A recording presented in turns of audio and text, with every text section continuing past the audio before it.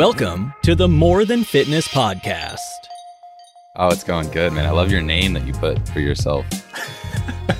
The shit? Yeah. I mean, I figured I would just be quite honest and just portray reality right now. I don't think lying is the answer. I don't think so either.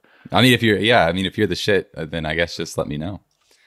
Yeah, man, I've been good. I've been busy, which has been great during this time, and staying busy. And we just recently moved back to Kentucky, so getting used to the humidity and the worst possible way to live your life here, as far as humidity goes. I hate humidity.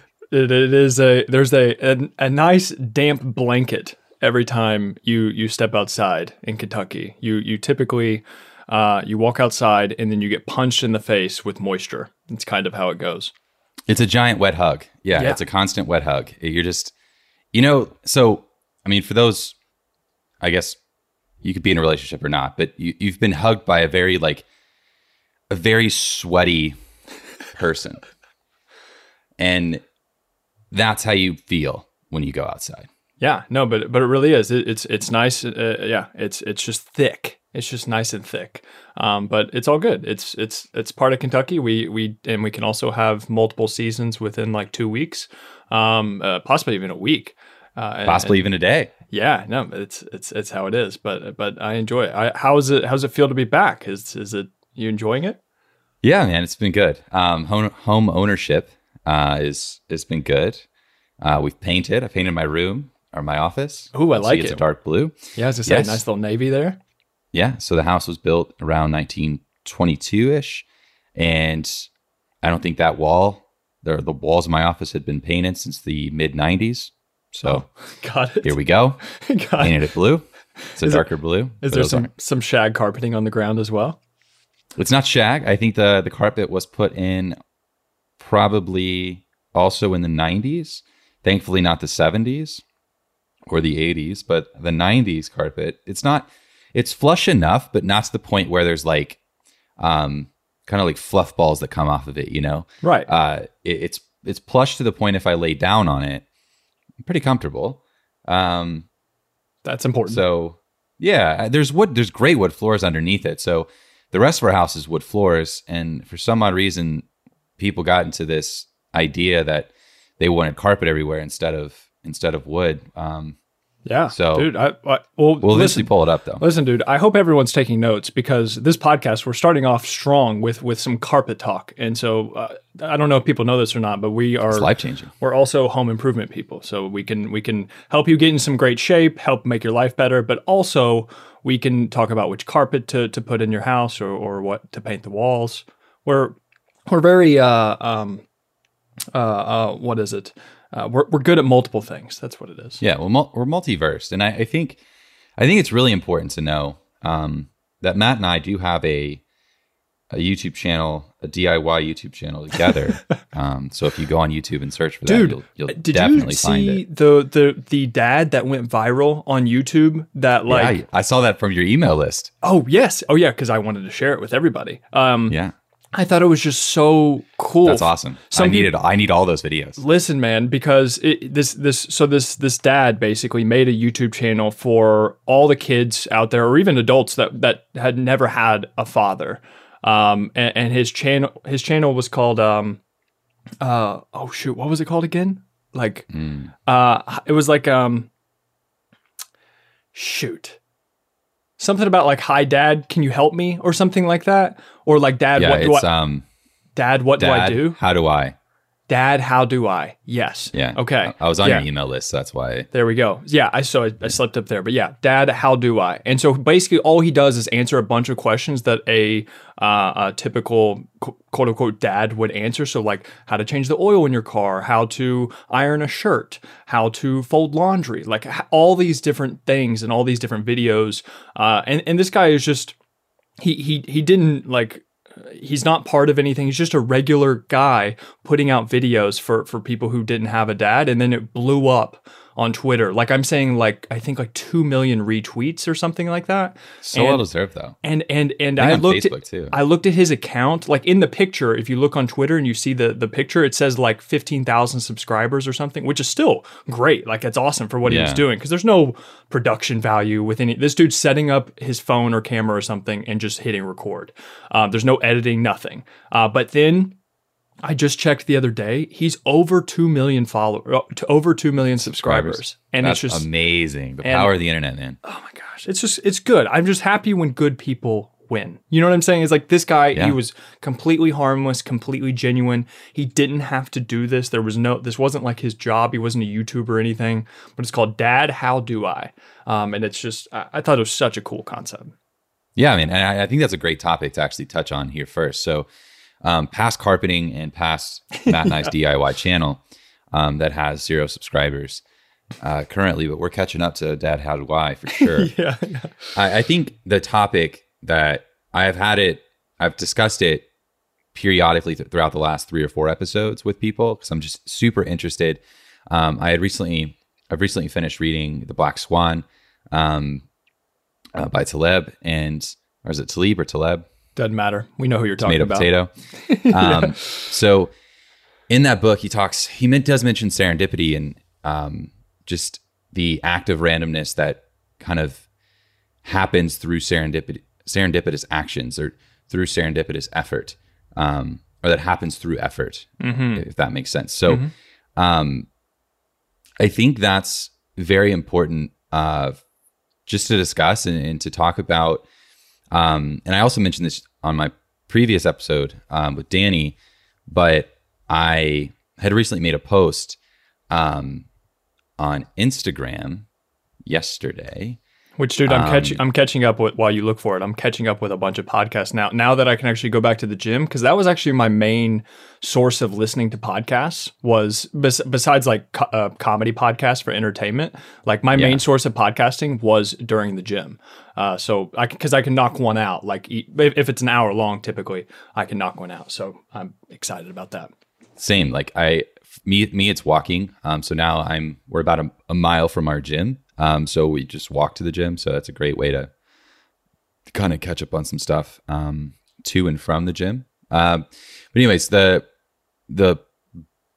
point of my post yesterday, I took a couple lines from a Mumford song that I really love. And that song's called Delta.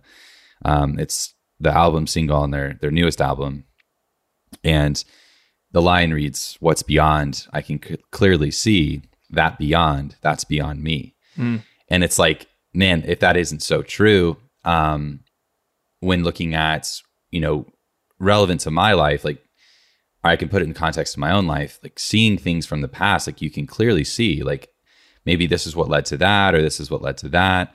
Or at least you can sort of extrapolate some things and forecast some things as far as seeing how things may have happened. And, kind of to build on John Berardi's point of, it's easy to look back and understand that you've grown, but it's nearly impossible to look forward and see that you're going to continue to grow.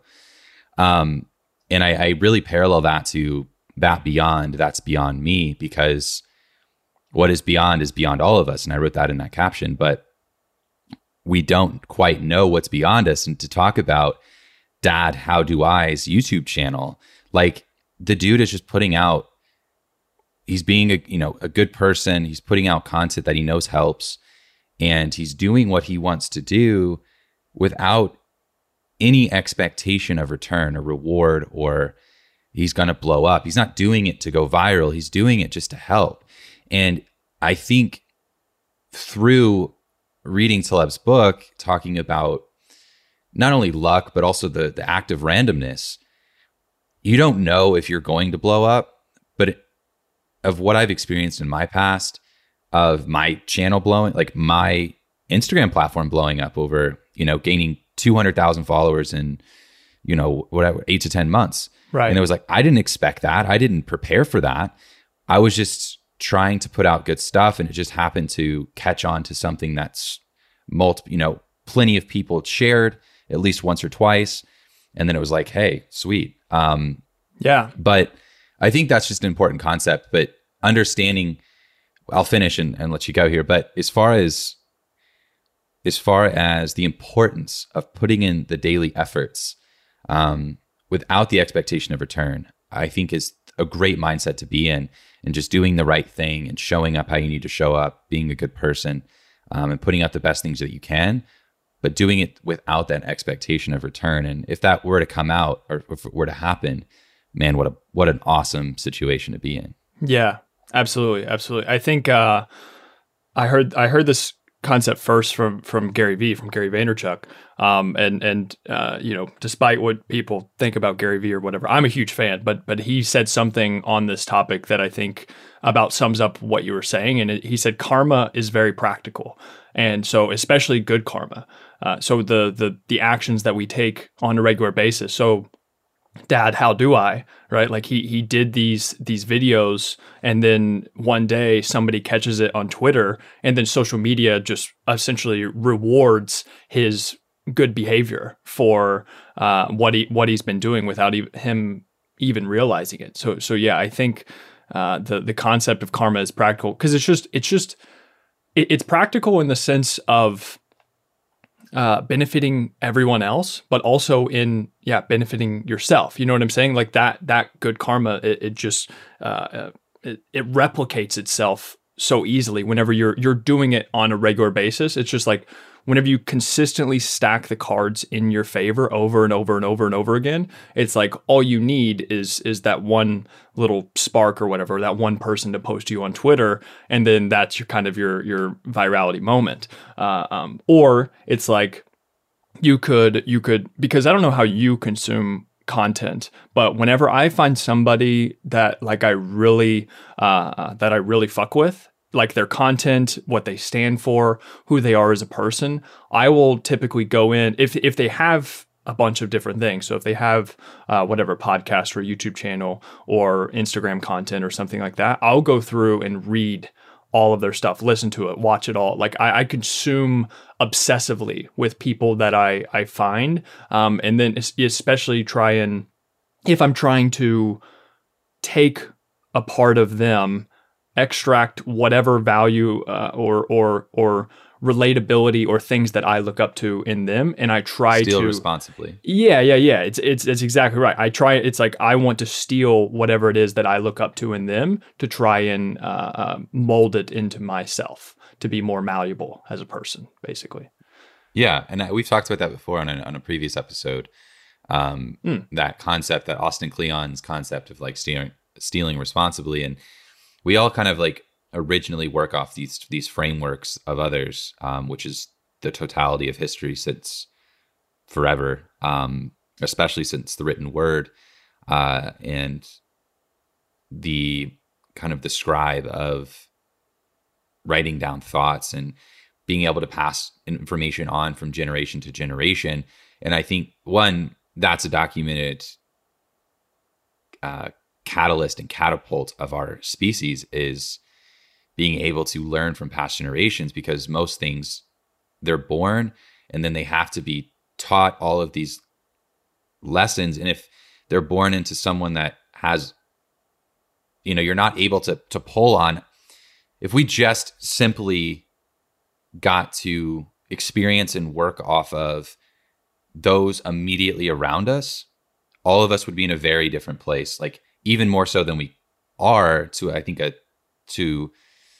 look at it from a big picture. But I think big picture, we're at least all on a relatable playing field as far as information that we're able to gain, or information that we're able to kind of look up. And so the idea or concepts behind that, I think are super interesting. Yeah. But dude, we talked about that before. Yeah, well, sure. yeah, absolutely. And I think from a individual standpoint, obviously, like from a, if you want to call it selfish standpoint, like, yeah, I'm going to take from all these different people. And nowadays with social media, and you have tons of different, you have the world at your fingertips as far as information goes and who you want to actually steal from. But if you're where you're talking about, like if you go way back, whenever you first had tribes of people, right? And you have you have tribe A, who has this certain set of beliefs that allows them to function regularly and without killing each other and to advance their tribe. And then you have tribe B, who may have similar values and things like that to make them progress forward. But then whenever tribe A and tribe B come together, then it's it's somewhat the conglomerate of ideas, and it's the sex between those ideas, right? Like as people have said before, and then you form the values and principles of tribe C, and that's putting them both together. And then it's just like, okay, I'm going to take the good from ours and I'm going to take the good from tribe A, I'm going to take the good from tribe B, and then that, whenever they come together, that's going to allow us to be tribe C. And then over time, you further develop these ideas and allow yourself to progress even faster, right? Because then it whatever, it can become, well, exponential to a point, at least to now, right? Or whatever it is where we're getting to now. And I think that now we're just able to do that at such a more advanced rate, where tribe A and tribe B, they're traveling miles by foot to reach other people, or they just run into them randomly while they're out hunting or moving around to a different spot or something like that. And then it's but now we have Instagram or podcasts or YouTube or something, and we can go and search in Google for keywords of what we're interested in, and then you can go and find people who are part of your hypothetical tribe. And that's why I think it's so cool to do what we do, and it's what I think it's one of the main things that I strive for. And it might just be because I love these comedy podcasts. I love Joe Rogan. I love their little groups. Like, they're just Joe Rogan and all of his comedian friends. They're just buddies, and they have this network of success, basically. And then also they can feed off of each other. And then they also have people like me, the fans, right? And I'm so loyal to these people. Like, I watch these people every single week. Like, I know when their podcasts come out, I watch it, and it's just, and I watch it every week, and it builds off of each other. So what I'm saying is that, like, one of my big aspirations as being whatever, an entrepreneur or being able to build my own business and brand and things like that, and basically my own message, like what I stand for, like Seth Godin says, like, people like us think like this, or do things like this, right? And that's essentially what I've been trying to build with because I want to have an IG live on the weekend whenever I'm sitting around with wine and do a Q&A and just hang out with people with like-minded people or I don't know if we talked about this before, but like-hearted people. They don't have to exactly think the same way that I do or have the same upbringing or whatever, but they at least, their intentions are pure and they're genuine people and they want to get better, or they just want to laugh or be entertained or whatever. But it's like, I would love to have that aspect, to just have a bunch of virtual friends, to be honest, like, obviously on top of the human interaction as well. But I think I know my intentions are good. And so I think it's selfish for me because I enjoy it, but it's also a net good for the world because I feel like I know that my intentions are good to help other people. And so, like, it sounds so narcissistic, but it sounds narcissistic, but it's like, I want people like me to have a big impact because I know that I'm genuinely looking out for my fellow man or something. You know what I'm saying? It's what Gary Vee talks about, and everybody else who's really good, and they might not even say it directly like that, but they know in their hearts that they're not trying to just extract dollars from people, and they're actually trying to make a difference with people. And so it's just like, selfishly, I want that for my own entertainment, not even like ego, because it's not even from an ego perspective for me. I'm sure there's a little bit of that in there, but like, for the most part, it's just like, I want other people to feel as good as I do the majority of the time. And I typically, and I know that you're pretty easygoing and probably happy the majority of the time, or at least neutral, which we can get into on the concept of freedom and happiness and things like that, because I think it's so interesting. But as far as having an absence of misery. I feel like I have that for the majority of my life. And I know that other people out there are suffering just, and of course I'm suffering in my own ways too, but some people are suffering more than I am. And if I can help decrease that suffering, I think that's what I should be doing. Yeah. I'll pull off that and just say like my biggest understanding and kind of my own thesis I work off of as far as creating, whether we're using Gandhi here, whatever you're kind of trying to use as your compass, like be the change you want to see in the world, but use your powers for good, use your levels of influence for good, use your knowledge base and your curiosity for good.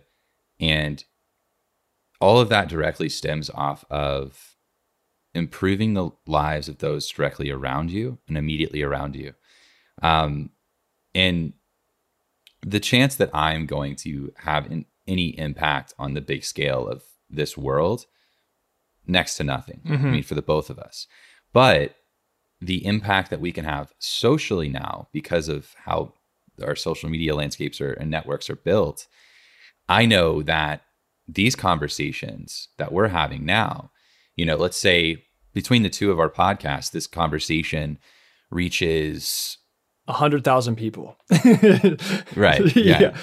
To fake the metrics to everyone. No, let's say it. But realistically, this conversation that we're having right now could realistically reach a few thousand people over the next month or so. Sure. And then those 3,000 people then start to maybe talk about some concepts that we're talking about with their people. And that's how these ripple effects start to happen. And I think that's why these conversations are important. I think that's really why we enjoy to have them, not only because of our selfish endeavors of wanting to spend time together and chat, while also trying to be somewhat productive towards our end goal, our horizon, as we've been talking about on this podcast quite a bit, on my podcast, since we're both going to be posting this one, I think. Yeah. But as far as kind of having that horizon, having that North Star, in wanting to make the world a better place, I think there is selfishness. And I think selfishness to a level is absolutely healthy. I think to have a lack of selfishness to any degree would be an unhealthy thing. And I think it would be to that level, it would be a sense of disconnection and discontentment and probably lead to depression. It would be inhuman. You're built off selfishness via evolution. Like it's ingrained inside your DNA, right? Like it's in our best interest for sure. But I think using that selfishness for good, and I think to end that point, I think again, for those listening, and this is how I think about it and think through it, and I know that my impact is very small on the grand scale. But I also know on the micro scale, my impact could be great, which then could have a ripple effect to some change within people's thought processes, which is why I post a lot of stuff on challenging perspectives and being curious about multifaceted things, multifaceted topics. That live beyond fitness, which is, the point of both of our podcasts, that you can challenge and be curious about things that live outside or that are more than fitness.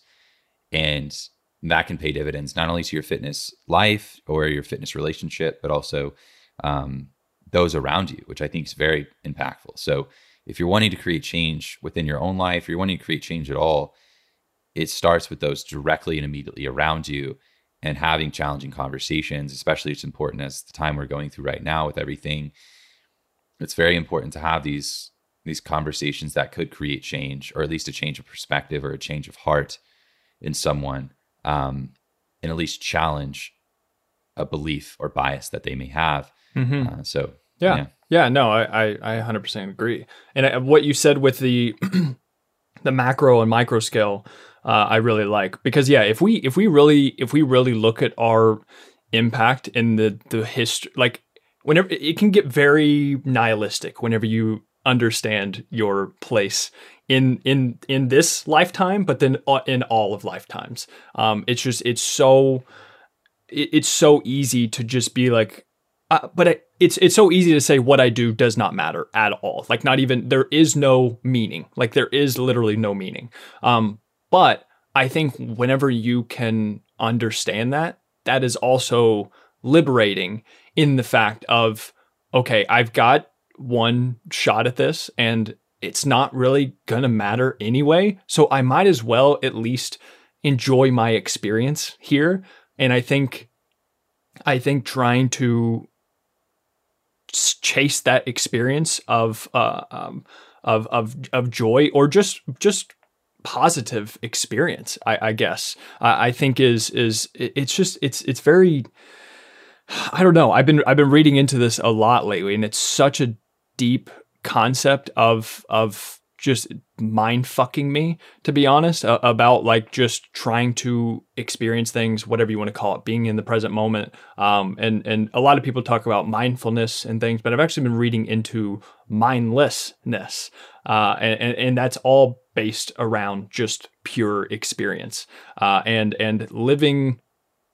So the book that I'm talking about is the one that I sent to you and Cody and Miguel, but it was Direct Truth by Kapil Gupta. I have yet to get into it. I need to get into it. Dude, I need to get into that and Already Free, and I know it's mind blowing. But and the thing is like I'm not smart enough to understand if it's even right or not, and I don't think this guy is claiming to necessarily know. I don't know. Maybe he does think that it's right, but it's philosophical, but it's essentially breaking everything down. And what he talks about with mindlessness is like that you don't have any attachments towards anything. And it's somewhat on the same realm that Naval Ravikant, who I also love, he talks about how life is a single player game, and how we do everything selfishly, basically. But it's again, that's just how we're wired with things. But living mindlessly, and because he talks about with Kapil in Direct Truth, the book, he talks about if you can't have, you want to escape, right? We want to be free from misery. We want to be free from anxiety and desire, basically, and sadness, whatever, all these different negative emotions. But he was basically saying like, you cannot be free from all of those with also trying to be free from happiness and joy and hope and desire and all of these different things. So that's what he's talking about is being mindless and simply experiencing, going through life, and just he's basically like, why does, and again, this is going to sound like woo-woo bullshit to people, and I'm doing a terrible job of butchering it, how to explain it, because it's complicated and you should get the book. However, just read the book.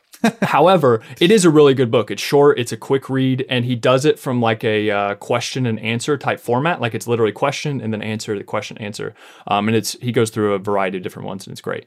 But he was like, why does, well, one of the first examples, he was like, whenever you're hungry, like, why do you eat? And he was like, it's just because you're hungry, right? He was like, is there any meaning behind that? Or he's like, why does the river flow to the ocean? He was like, why does the tree grow? You know what I'm saying? Like, why is there any meaning behind any of these things? There's no meaning. It just happens. Like, it just works that way. You see what I'm saying? And it's just, yeah. And it's really, it's just interesting stuff whenever you try to think about it that way and try to give up the struggle and the resistance against how you're feeling and what you're going through. And this is where the book Already Free, which I think explains things a little bit more from like a scientific perspective and less woo-woo philosophical. And the other guy's a doctor too, but I don't think he's a psychotherapist like the book Already Free is. And it talks about Buddhism as well. But he in Already Free, he talks about it in a different light that's more comprehensible, and I think it sounds more reasonable as far as giving up the struggle of the immediate experience and anxiety, and more so just understanding it is what it is. Right. And it's, Yeah. Continue. Feel free to jump in because it's fucking tough to describe, to be honest. Yeah. It's a tough thing to talk about. And I think because there's levels to it, right? So the first level I kind of started to break that down with was when you said, maybe it's not right. Well, first of all, if it helps and it's harmless, I don't care if it's right. That is in my head, the definition of the placebo effect. And there is a lot of scientific validity to that and countless studies on the placebo effect and the effectiveness of it and the importance of it within our society and our mental makeup.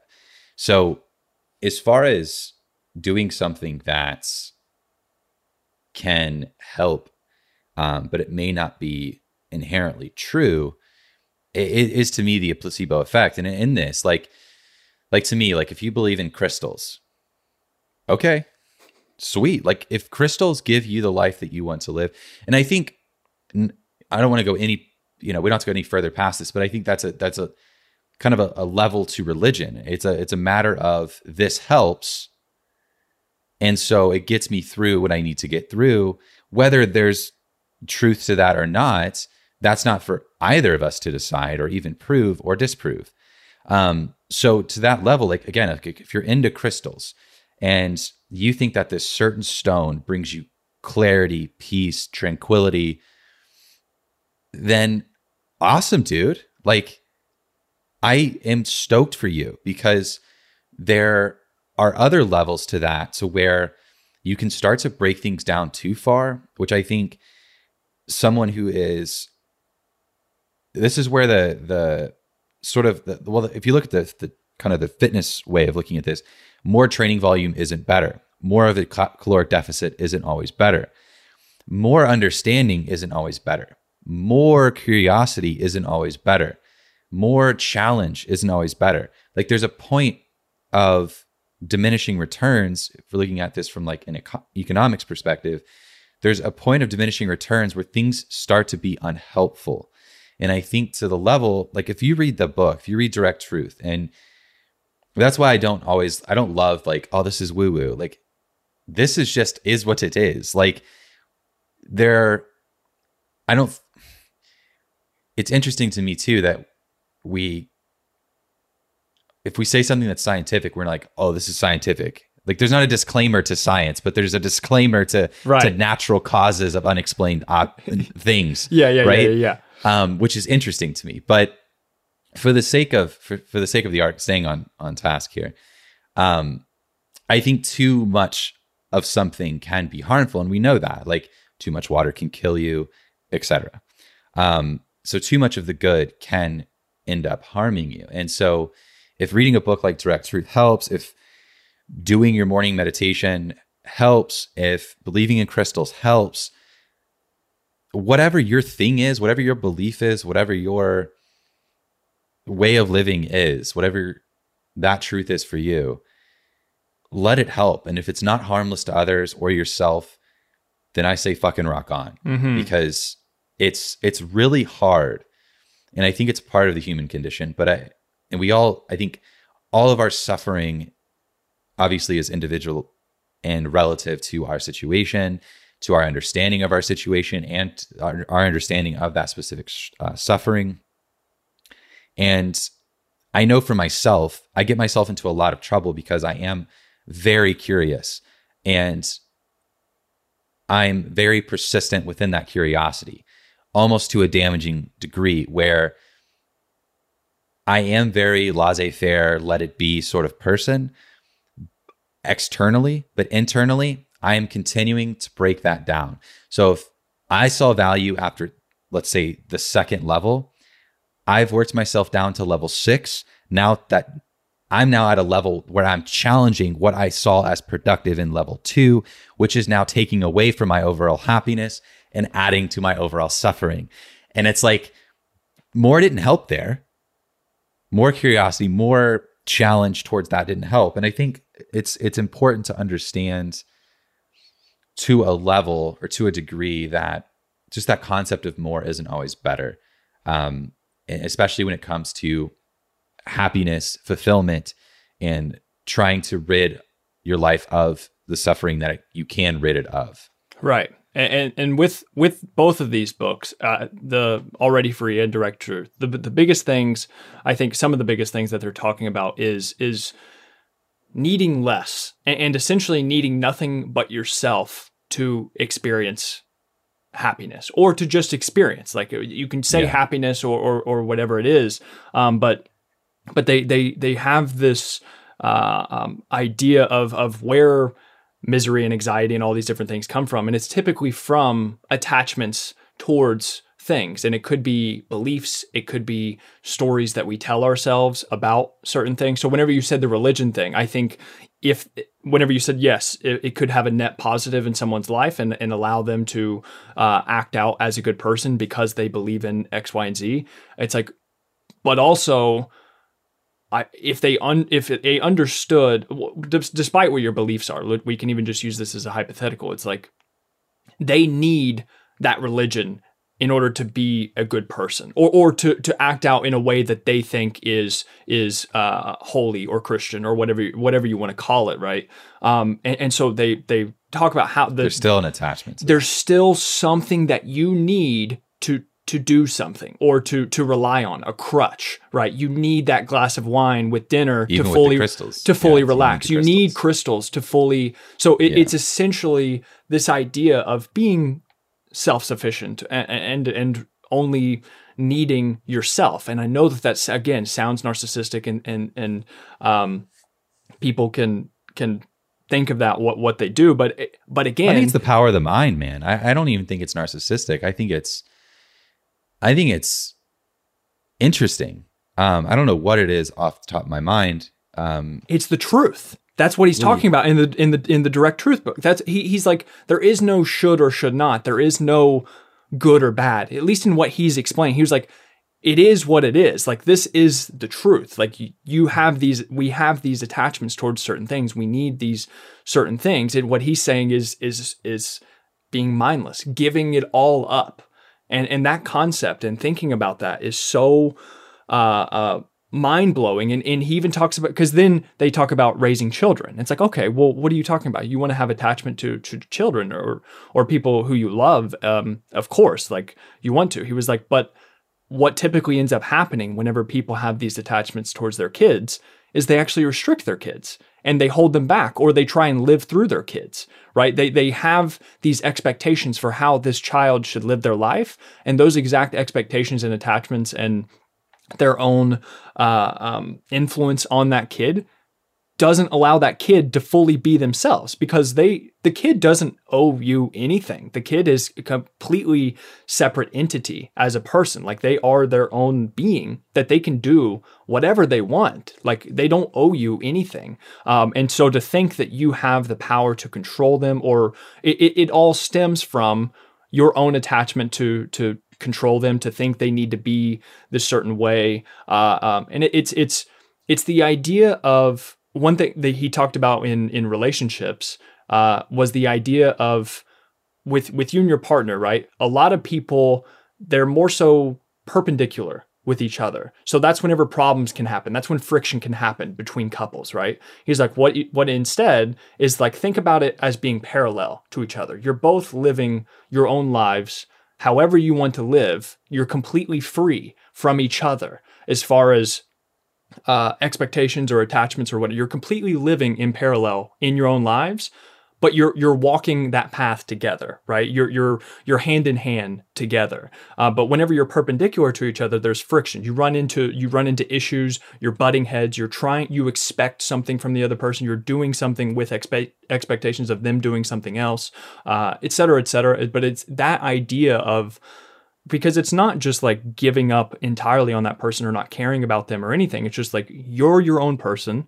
they're their own person. And then you walk that road together. And then the relationship is basically like a third entity, right? That's kind of what it is. And you're both taking care of that relationship and that connection together. And that's somewhat what he goes about with kids as well. And I think it's just so that idea of freedom and giving up the struggle for control and somewhat surrendering to life itself and or the experience, like in this present moment. It's interesting. It is. Yeah, I think looking at so judgment and expectations are a lot of the work that I've been doing for myself over the last couple of years. And I found myself getting into a lot of trouble within my own mind, essentially. When I have a judgment or an expectation based off a certain event. And so it's the ideas are more or less rooted in Buddhism, but it's not the event itself that is upsetting. It's your judgment or expectation of the results. That's the upsetting part. The attached, the belief, the story, etc. Right. Yes. So like, let's say again, a loved one dies. The act of them dying isn't inherently bad. They just died. Right. And I think that's the point that, Kapil's trying to make in Direct Truth. Like, the tree grows, the person dies. Right. Exactly. It's your interpretation, it's your judgment, it's your attachment, it's your expectation that person wasn't supposed to die. Well, you don't know that. Like, who the fuck are you? Yeah. Like, that person's dead. So, or that tree grew, or that tree died, or that squirrel's in your house, or it's not. So it's like, it's bad because you think it shouldn't be there, or it's bad because you think it should be different. And and I think there's a lot of freedom to that detachment. And I've talked about this for my own in my own podcast episodes over the last few weeks, is kind of this concept of releasing expectation and releasing attachment, or practicing or actively practicing detachment from these concepts and ideas. And so it's like, and I think that's the beauty in when we kind of talk about what we originally were talking about with serendipity. It's, look, I'm going to wake up and I'm working on a project right now, the book, and I've been waking up. My alarm goes off at 5:30. I'm in here doing project work, writing, doing whatever I'm doing, organizing shit. For the first 2.5 hours, I'm awake. I don't know what that index is into. Like, I know it's going to turn into a book, but like, that could be accepted by people. It could be not accepted by people. And it's not that this process is good or bad, or the fact that it turns into something or doesn't is good or bad. It's just the fact of the matter that these words will be put into a book that exists. And that's my only expectation. Like, truthfully, I don't know what it's going to be. I don't know if people are going to enjoy it. I hope they do, which that hope is now an attachment and an expectation, right? And it's like, I don't think that's inherently bad to have some hope or expectation, right? I don't want people listening to think that like your existence is a blank slate of nothingness and you just walk through life of like, like a sociopath. But doesn't that somewhat allow you to live completely free? Like, doesn't that allow you to completely do exactly what I think if you're able to feel, so if you're able to feel, I just need to get this out. Go ahead. If you're able to feel something, so like practicing, and that's where like the ability to have empathy or sympathy towards another thing, or a belief, or a loved one, or the the person who used to do our landscaping. My wife's grandmother used to live in the house we now own, and there was one of the nicest dudes I've ever met in my entire life, and him and his family used to come and do our yard landscaping at this house. And since we've moved in, they've done it once or twice. But once I got a mower and a hedge trimmer and like you get all the yard supplies, he came over because it's like his thing was he just came over every kind of periodically every 2 weeks and would do it. And he came by, knocked on the door, and he's like, it looks like you guys had someone else do it, or you guys got your own stuff. It looks like it's already done. Just checking that you don't need me. And like the empathy I felt for him as someone who makes a living off client services, like my wife and I looked at each other. We legitimately felt terrible. Watching him walk back to his truck it was awful. It was heart wrenching to be like, but I don't know it. That could be a relief to him. It could be like, oh man, finally I don't have to do this yard, or finally I get more time with my family. Yeah. Or it's like that. And there's many ways like you could look at this and break it down, but I think it's important that we felt empathy in that situation. Like we were able to feel for someone else, but we were also able to detach from that and just be like, well, this is just the fact of the matter. We need to save money. We have our own stuff, so why wouldn't we do it? And then for him, like I can't put my beliefs or expectations onto him. Like it could be a huge relief in his life. Right. Now he gets to spend another hour, 2 hours with his family. Now he gets to take on a bigger yard, a bigger client, because he no longer spends the time on my yard. And so like, there's so many things that could unfold or happen because of that one thing.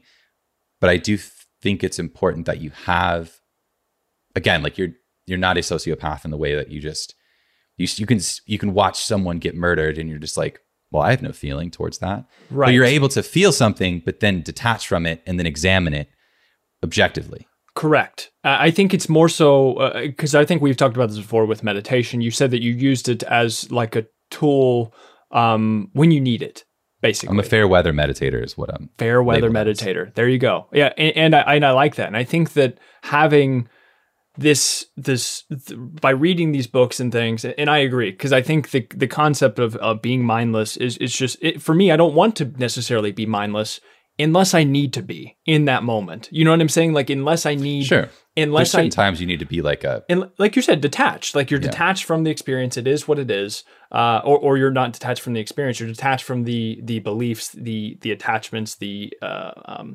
interpretations of that event itself in order to get you through whatever that is.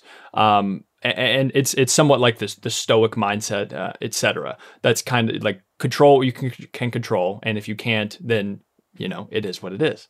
But yeah, I think the reason why I like reading about the direct truth and then these books about freedom and everything is just because whenever I do have these certain feelings and emotions and these stories that I'm telling myself, I'm trying to have somewhat of a toolkit to deal with them, or like some Swiss Army knife for dealing with different experiences, right? That's kind of what I'm going for here, and then reading about those. And I think a lot of it does come down to understanding about these emotions and about these feelings, and understand like it is just emotions. And this is what I talked about on the email newsletter, talking about success and how it's just, I feel like whenever you realize that life is just a series of games of you just trying to get to the next step in the hedonic treadmill. And so the story that I told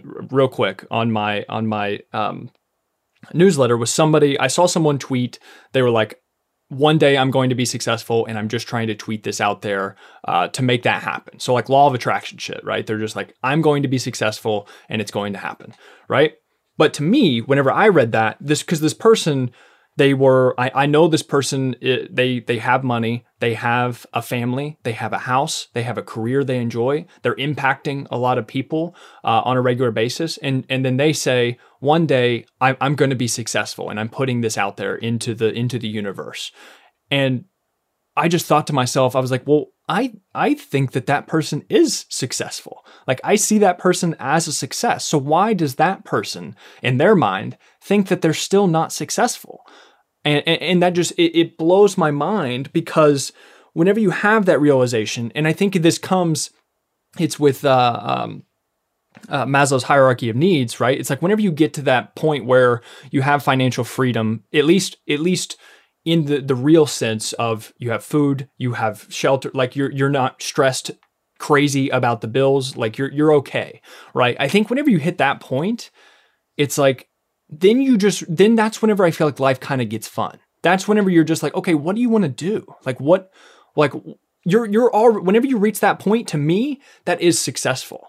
Because, and then like, as long as I'm working towards my whatever, like I'm refining my craft, right? Of being a coach, or being a more elaborate thinker or communicator, or whatever it is. It's like, as long as I'm doing that on a regular basis, it's like I then see myself as successful. But whenever I give up this idea, this flagpole that is consistently moving that we call success, whenever you understand that and put it in its place, then you give up the game entirely, right? This whole game of trying to constantly, oh, I'm going to be successful one day. I'm going to be successful one day. Whenever I reach X arbitrary landmark in my head that I'm trying to reach, it's like, then I'll be successful. It's like you're just delaying your happiness until these set of arbitrary life conditions happen in your life. But the thing is, it's all relative, and it's like, in the picture I used in the email was a donkey with a stick over its head, and then it's chasing the carrot in front of them. It's like, that's all you're doing. You're consistently chasing this thing that it's chasing the horizon. That's another way of looking at it, right? You look out into the landscape, into the beautiful ocean, you see the horizon, and you're running to, or you're swimming towards it, whatever, right? But the horizon continues to get further and further away. So whenever you realize that is the case, like, we're never going to be satisfied because it's ingrained in our DNA to consistently want to improve and be better humans and to have more. That's whenever I feel like it is liberating, and you can take a step back and almost just take a deep breath and just really think like, okay, how can I make my day? And this is how I see success, is like, how can I make my day exactly how I want it to be? How can I do what I want to do from the time that I wake up into the time that I go to sleep?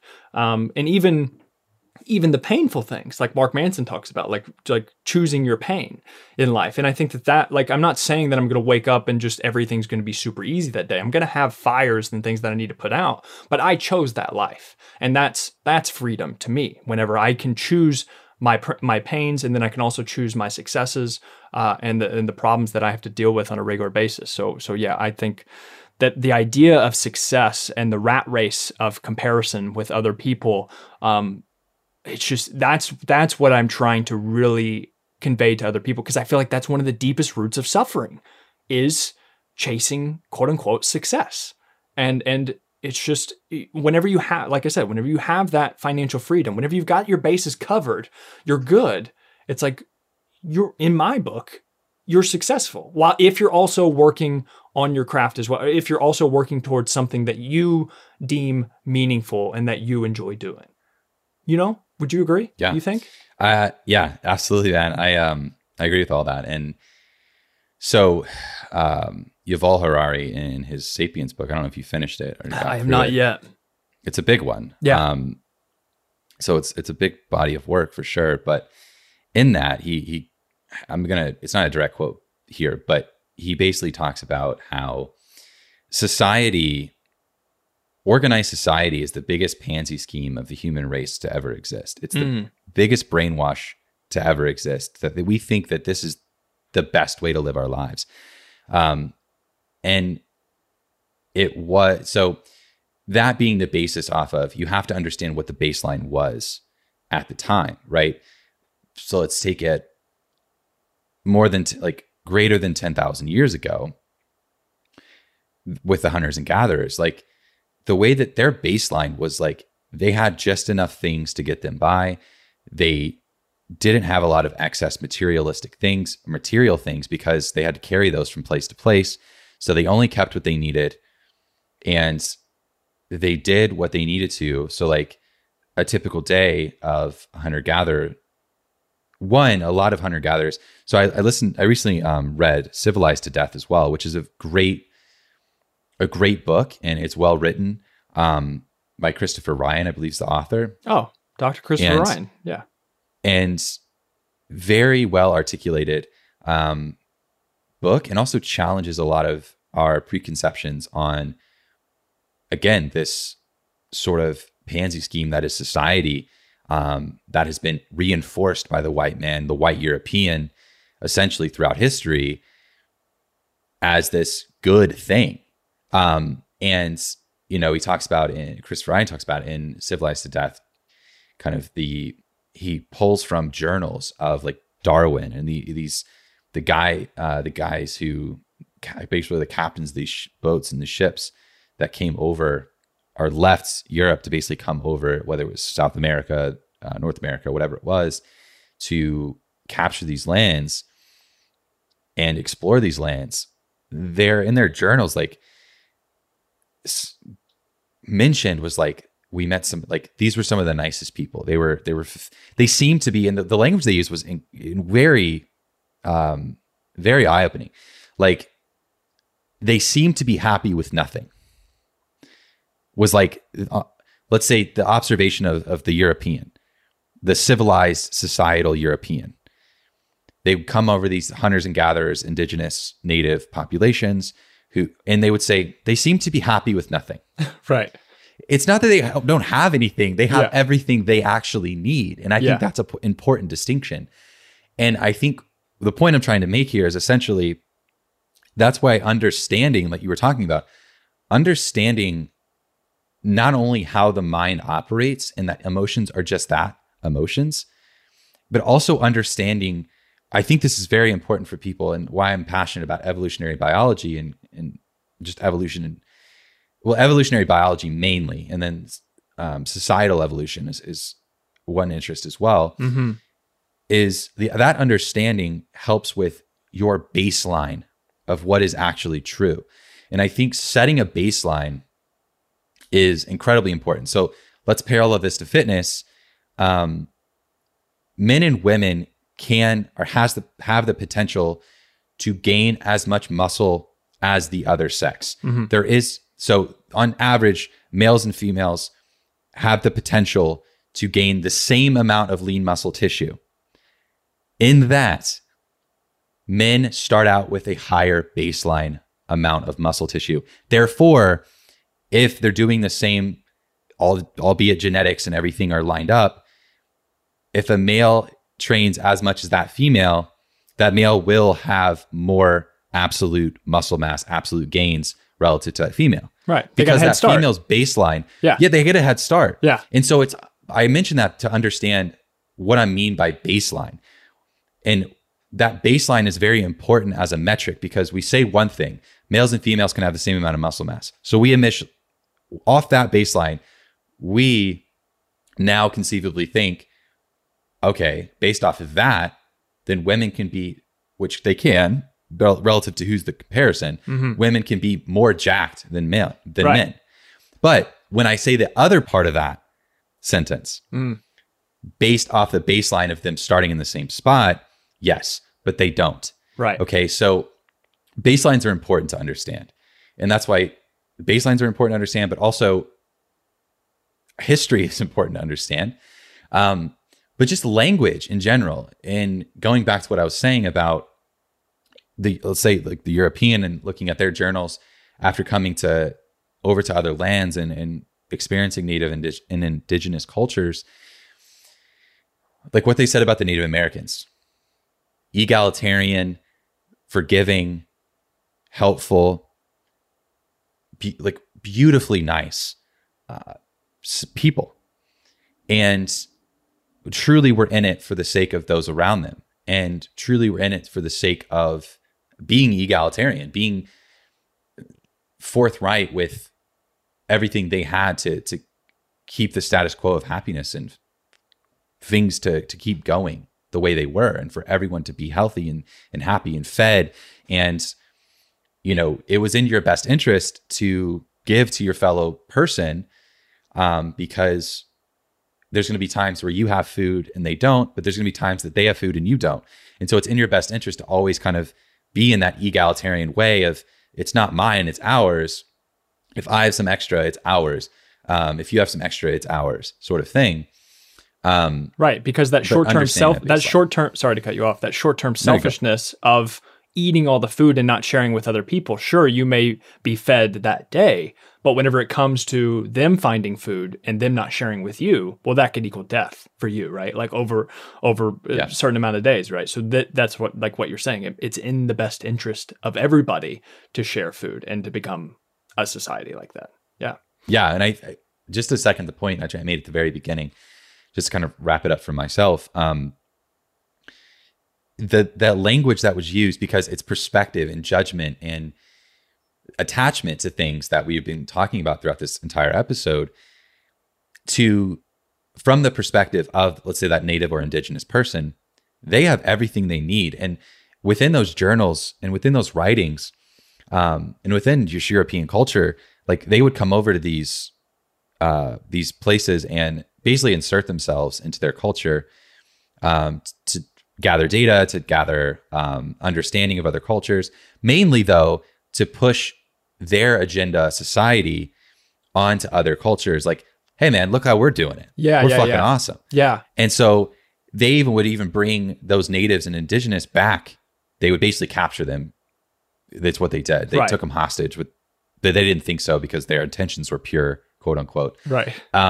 They would bring them back to their culture and say, bro, fucking look. Yeah, right. This is awesome. Yeah. And those guys were like, I don't think so. Yeah. You guys are miserable. Yeah. There's disease. There's famine. That dude's sleeping in shit. Yeah. Like that kid is walking around with literally piss running down his leg right now. Like, I don't understand. And then that guy next to him's got a Mercedes Benz and he's like dressed to the nines. Right. Yeah. Right. It's like, and again, like historically, yes, for looking at this, it was much different. Like, but the slums that were created due to society and due to what society did for the ability of population growth, like obviously we probably wouldn't be here if it wasn't for society, because the population wouldn't have grew as exponentially. Our opportunity to exist wouldn't have happened, blah, blah, blah. Right. History is rewritten. But that said, that doesn't mean that it was just because it happened doesn't mean it was in the best interest of the happiness and fulfillment of the people that were here. Yeah. Or advancement, I guess. Or advancement in general of the species. Right. Yeah. Because you've got to think also because I as far as baseline happiness with those people, but you also have to think of like medicine and technology and So But it's also just a lot of disease we have is due to society and due to the way that we now, so hunters and gatherers, they didn't spend time around livestock. They didn't spend time around things that we now have, coronavirus. A lot of the things that we get from poultry or from livestock, a lot of the disease we have, I think tuberculosis, to name just one there outside of COVID that we're now fucking dealing with. Yeah. A lot of them originated from basically societal livestock habits. So it's like, yes, we now have medicine to cure the problems we created. But that said, like, and even this was another interesting point that the Civilized to Death book brought up, but it's understanding statistics, how you should understand them, and that we think of ourselves to be superior because of our life expectancy being greater, which is an untrue statement if you actually look at the statistics. So he explains them in the book very clearly as far as how we judge the statistics of life expectancy of the hunters and gatherers versus how we judge our own. And so we take into account all death for the hunters and gatherers, which brings their life expectancy down to about, I think like around 35 years old or something. Right. Sounds about right. There was absolutely people who lived into their 80s, and it was a common thing to live well into your old age in those societies. Obviously, the ones that didn't have to completely move around and experience ice age, like a bunch of random shit, right? Like, sure, there's a lot of stuff that happened, but doesn't mean as a whole that those societies were set up to fail at 35. Like, they were taking into account the fact that, yes, our advancement in like childbirth medicine and technology has helped more babies stay alive, which has increased the life expectancy for us and how we're judging that. So like, let's say 1 in 5 babies that were born lived past the age of 10 or something, which obviously is going to bring your total life expectancy statistics down, because let's say you have a fleet of 85-year-olds walking around. Yeah. If everyone's fucking 1 out of every 5 people are dying before the age of 10. Yeah. Doesn't matter how many old ass fucking people you have walking around. Those statistics are low. Yeah, for sure. Then he brings up the fact of how many babies are lost. And again, we're not going to get into right or wrong here, because it just is what it is, based off of child loss due to either abortion or delivery complications or stillbirths or whatever it is. We don't count those within our census of life expectancy. In modern day statistics, we don't count those in there. Right. So that would fucking terribly wreck our statistics. Oh, yeah. Again, that would be interesting. You have to think about what is the agenda we're trying to push upon, look, the society, and looking from it as a perspective as he was talking about as well, which I thought was a very interesting point he brought up. We didn't have poverty until we had society. Because poverty fueled society, because now there's a reason. So like if you look at hunter and gatherer, things which I was going to talk about earlier, or just smaller tribes, we could just call them. Again, hunters and gatherers, that's a blanket statement of how that tribe or little civilization lived. Right. They did the work they wanted to do. If they wanted to hunt, they hunted. And there's data that he pulled off from archaeological data that he pulled from, and people who are experts in those fields talking about the way that these societies lived, or not societies, but these tribes lived, these people, this way of life that they lived. Like you had a choice to do things. Obviously, if you needed food, you had to go out and hunt. But if there was a hunting party in your tribe, like it was up to you to, most of the time, I'd say in most tribes, let's say on average, not all, that you had the option to go if you wanted to. Right. And you had freedoms to do what you wanted. It wasn't a life or death situation. Like, I don't fucking feel like going to work today. I don't feel like getting up to kill something.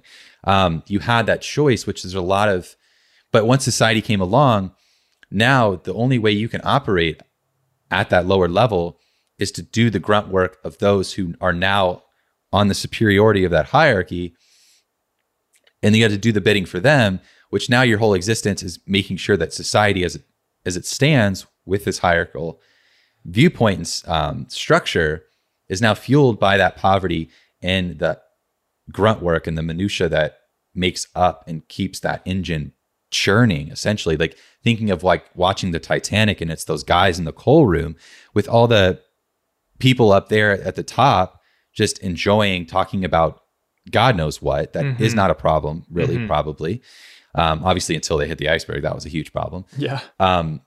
But you got those guys in the coal room that's shoveling coal into these furnaces that kept that giant fucking boat going. And so it's like, again, it's the baseline of understanding. It's the baseline of perspective. I think that's so important.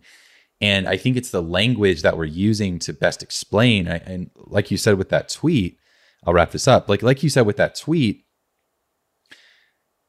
I will be successful. And that is, we could say, if we're looking at sides of A and B, that is very much on the side of the societal driven European at the time of, look at those people. Like they don't have success because they don't have this. But those people, let's say side B, the natives, indigenous, they're looking at the Europeans as like, those poor souls. Right. They have so much misery and famine and unhappiness and so many things. Why do you have all these things? You're not even using that. You haven't used that since, for 15 years, yet you're lugging it around. Like, and there's so much unhappiness. And I think it's understanding that both are and can be right. Both are and can be right, depending on your perspective. But I think it's healthy to realize, to be a reductionist in the way of nothingness, to be a reduction in the way of mindlessness, of needing to kind less. of stay on theme, needing less. You don't need it. You truly need yourself and those directly around you who love you and keep your life fulfilled and happy and going from an emotional standpoint, because that's an important part of health. But it's understanding that baseline. which I think is incredibly important. And the whole fucking point of that whole riff or ramble. Yeah, no, I love it, dude. I 100% agree. I think we're just...